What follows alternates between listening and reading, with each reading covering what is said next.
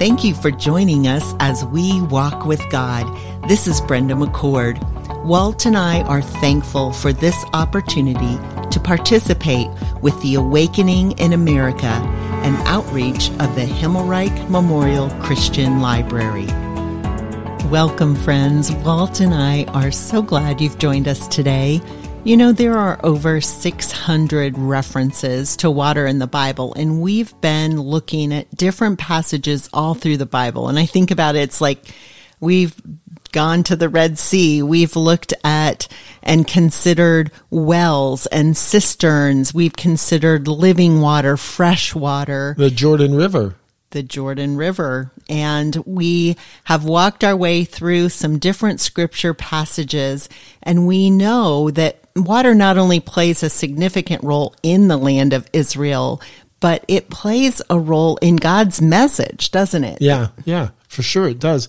And we often say, where there's water, there's life. And so it's important that we realize that water is a part of God's plan for life. And so in the Gospels, we talked about this a little bit last week. Jesus performed most of his miracles around the Sea of Galilee. And we want to return there once again today. So today we're going to begin in Matthew 14, and we're going to look at the other two Gospels that mention the same story, and that's Mark and John. The setting can be summarized in this way. Jesus has had a long day of ministry, and it's very important in today's lesson that we remember this. Jesus is fully God. Jesus is fully man. He is the God-man. So what's happening here? Well, in Matthew 14, we see in verse 12, Jesus has just learned about the brutal death of his cousin, John the Baptist. And we read, and his, John the Baptist, disciples came and they took the body of John the Baptist and they buried it. And they went and they told Jesus. Wow, this is a punch in the gut to Jesus. You know, Jesus, knew, put that in quotes, what had happened. Because, why? Because he's fully God. He's all-knowing. And yet, it has now been reported to him that John the Baptist is dead. Jesus is fully man. Sadness, sorrow, and grief fills his heart. Jesus and John the Baptist, cousins, friends, they've ministered together. They've known each other for over 30 years. Yeah, I mean, John leapt in his mother's womb when Mary came. I mean, this is not a usual just relationship of pastors in the same town. I mean, these guys, theologically, spiritually, ministry-wise, they were joined at the hip. They were in sync. They were doing exactly. And John, I mean, I love in Matthew 11:11 earlier, Jesus said, when he's hearing about John in prison and what's going on, he talks about John being the forerunner, that John has been put in place from the Old Testament prophets, talking about there's someone that's going to come to get ready for the way of Messiah. And he says, that's John. And he says, as truly I say to you, among those born of women, there has not arisen anyone greater than John the Baptist. He did his job. He did it well. He did it right. And now he's been murdered by a cruel Roman appointed ruler of the Jews, the son of the great Herod the Great. And it's just terrible. And add to that, in the midst of this, it's not just it's a long day. This is one of the emotionally most terrible days in Jesus' life. And as we look through the Gospels, the disciples of Jesus have just been sent out for their first big ministry assignment. And they've experienced some victories, but they've also met some opposition. And Jesus has told them, when you do that, shake the dust off those places. And in some ways they were encouraged. In other ways they had difficulties, and they come back, and in the midst of this, they have this major thing with John going on. They find out that John the Baptizer is now dead, and they come back and they're exhausted too. And Jesus says, okay, there's more ministry to do. Yeah, they aren't as those disciples went out, they were somewhat encouraged. We talked about that. They were encouraged for what they were sent out to do, but yet had they missed the mark? There were things they didn't accomplish, and they had to come back and tell Jesus that they could not heal certain people. They weren't able to follow through with the instructions that he had given them. So we've got, as Walt said, this a great emotion-filled day, the loss of John the Baptist, the disciples coming back. They've been on this first mission trip, as it were, and they return. And then we face today, as we continue in Matthew 14, the crowds are still following Jesus. Yeah, and when we say that, it's interesting because Jesus gets in a boat and it seems like he wants some time away. Humanly speaking, we're saying he's trying to process this, and there's people following him along, and they come and Jesus is teaching him. But then he says that there's this follows the feeding of the 5,000, and it's 5,000 men, and it's just been a major day. And with that, he tells his disciples, get in the boat, go away. He dismisses the crowd, which is an interesting point that all three of the gospel writers say. He dismisses the crowds. It's time to go home. It's evening. It's really pushing into the night. It's dark is now coming. And then Jesus goes up on by himself on a mountain to pray, verse 23 says. And which mountain? That's not as important. But Jesus, he's by himself. He's alone with his heavenly Father, and he's talking to him. I have to imagine he's talking to him about all that he's seen and all that he's experienced, and asking his heavenly Father, because remember, he is truly God, but he's also truly man. And Jesus, he sent his disciples away, and with that terrible news, Jesus needs time with his heavenly Father. By the way, I got to stop right here, Brenda, and say, when I get really busy, I'm tempted to say, I don't have time to pray. And we're guilty of that. And I'm like so busy, and I've got to get this done, and I've got to do that. Jesus was so busy. He was so into the ministry. He was so attuned, and he realized, I need to be with the Father. And that needs to be more of my pattern. I need to be with the Father. A lot of times, even as we're in the morning, we try to pray every morning together, kind of to be in sync. But sometimes in the evening, I'm tired, and I've been at ministry and work all day, and I've counseled with people, and I've done things, and I just want to relax. And maybe what I really need to do, not what I want to do, but what I need to do, is I need to be with my heavenly Father, just as Jesus modeled. I don't need to be distracted by a phone or my TV or other people or sports or whatever it is that distracts you, even a good book. I need to make sure that when I've had a hard day, a day that I need perspective, I go back and I spend time with my heavenly Father. Yeah, and even as you say that, Walt, I really appreciate you being open and vulnerable there. But that whole idea that you pointed out, all three gospel writers say that he dismissed the crowd, and it just struck me as you were sharing, perhaps that's why he dismissed them, because he knew he needed to plug in to his heavenly Father. And so he's like, nope, it's time. You all need to go home. I taught, I fed you, I've put the disciples on a boat, and it is time for me to go pray. Yeah. We were talking about this. Even in John's gospel, he talks about, Jesus tells his disciples, apart from the Father, I can do nothing. Right. And when we hear that, it's like, wait, he's Jesus. He's the eternal Son of God that became the God-man, the Christ, the Messiah. And yet what he's modeling there is total dependence on the Father.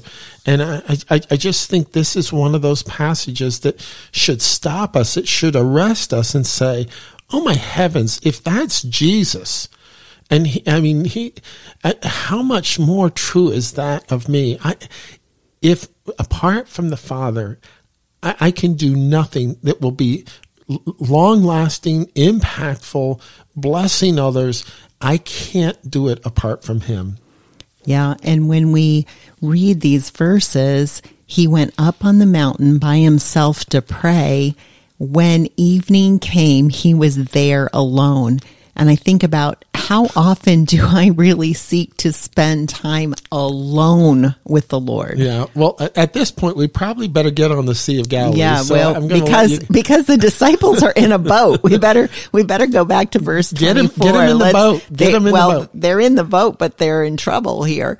Verse 24. But the boat by this time was a long way from the land, beaten by the waves, for the wind was against them. They are straining at the oars. In verse 25, in the fourth watch of the night, he came to them walking on the sea. That fourth watch we're looking at, it's now between 3 a.m. and 6 a.m. Now remember, these men are experienced fishermen, but they've been rowing against the waves and the wind for hours. They're exhausted. They were tired when they got in the boat, emotionally, psychologically, probably spiritually drained. Well, now they're physically drained because, yes, it says that they were a long way from the land, which, the Sea of Galilee isn't a big sea. We talked about that. So they're, maybe 3-4 miles out. But when you're 3-4 miles out and you're fighting the wind and the waves, that's hard. However, the story continues. The plot thickens. He came to them walking on the sea. But when the disciples saw him walking on the sea, they were terrified. And they said, "It is a ghost." And they cried out in fear. Once again, here we see the fear of the disciples in situations. Where are we fearful in our life? What are those things in our life that make us afraid? That's a very real emotion, and they are sensing it. Yeah, and they're not terrified because the sea is against them. They've been out on the sea in winds. They've experienced. And they're experienced fishermen, and they fish at night. I mean, they could all say, we've done this before. But all of a sudden, someone walking on the sea, and they're like, it's a ghost. Who is that? What's going on? And it really is a natural phenomenon to cry out. And I love what Matthew goes on to record. Immediately, Jesus spoke to them. He doesn't wait, and they're upset. And he's like, oh, let's see if they can figure this out. Immediately, Jesus spoke to them. Verse 27 of Matthew 14 says, and he says, take heart. It is I. Don't be afraid. Can you imagine hearing the Lord speak those words? Take heart. It is I. Sometimes I just, I don't even know if I can really imagine that well. Mm-hmm. I've been out in boats. I've been out fishing at night. We've done that in Canada before. But the thought of all of a sudden, here's someone walking on, it's just, this doesn't happen very often. Like almost never has happened ever, and here, this is so startling. And it's so unusual. It's so miraculous. Last week, Brenda, we talked about the miracle of the calming of the storm. And we said that these guys might be men of the sea. They're fishermen. They know the Sea of Galilee. But Jesus is Lord of the storm. Here, they might know how to row a boat, but they don't know how to walk on water. And it's so amazing. And as the story even takes one more plot thickening going on. And then we have Peter. Matthew's the only one that talks about this. And in Matthew's account, Peter said to the Lord, Lord, if that's you, like who else is out there and who else is talking to him? But Lord, if it's you, command me to come out on the water. And none of the other disciples say that. And this is one of those examples of Peter just, sometimes he puts his foot in his mouth and sometimes he steps out there and he says, I'm willing. Lord, I'll come out on the water. If it's you, just tell me. And Jesus said, come. And Peter gets out of the boat and he walked on the water and he came to Jesus. But when he saw the wind, he was afraid and beginning to sink. He cried out, Lord, save me. And with that, Jesus immediately reaches out his hand and he took hold of him. And he says to him, "Oh, you of little faith, why did you doubt?" You know, the wind has stirred up these waves, and Peter looks at that, and all of a sudden he takes his eyes off Jesus. And I've heard so many sermons on this. Again, just remember, none of the other disciples got out of the boat, but Peter did. And in the midst of this is Peter at his best, not when he says, "Tell me and I'll come to you," but when he says, "Lord, save me." He realizes that he's in deep trouble, that without Jesus, he's not going to make it. And really, Brenda, this complex guy called Peter, in his best moments, he trusts God. And at some of his worst moments, he's full of doubt. And I can relate to that. That's me. At my best moments, I can be so full of faith, and I can be so faithful. And at my worst moments, I can get so fearful, and I can just, and then what I need to do at those moments when I'm so afraid is I need to say, "God, save me." I know that he saved me now 45 years ago when I trusted him, but I need to just repeatedly come to him and say, "God, I need you. I desperately need you." And that's the kind of humility really that I think Peter models for us. If we look at him, if we kind of take off our critical glasses, so to speak, right? But we look at him and we realize, Peter's got some real outstanding strengths, but so many growth areas. And what does God do with our growth areas? He pours grace into them. Yeah, and just even his comments.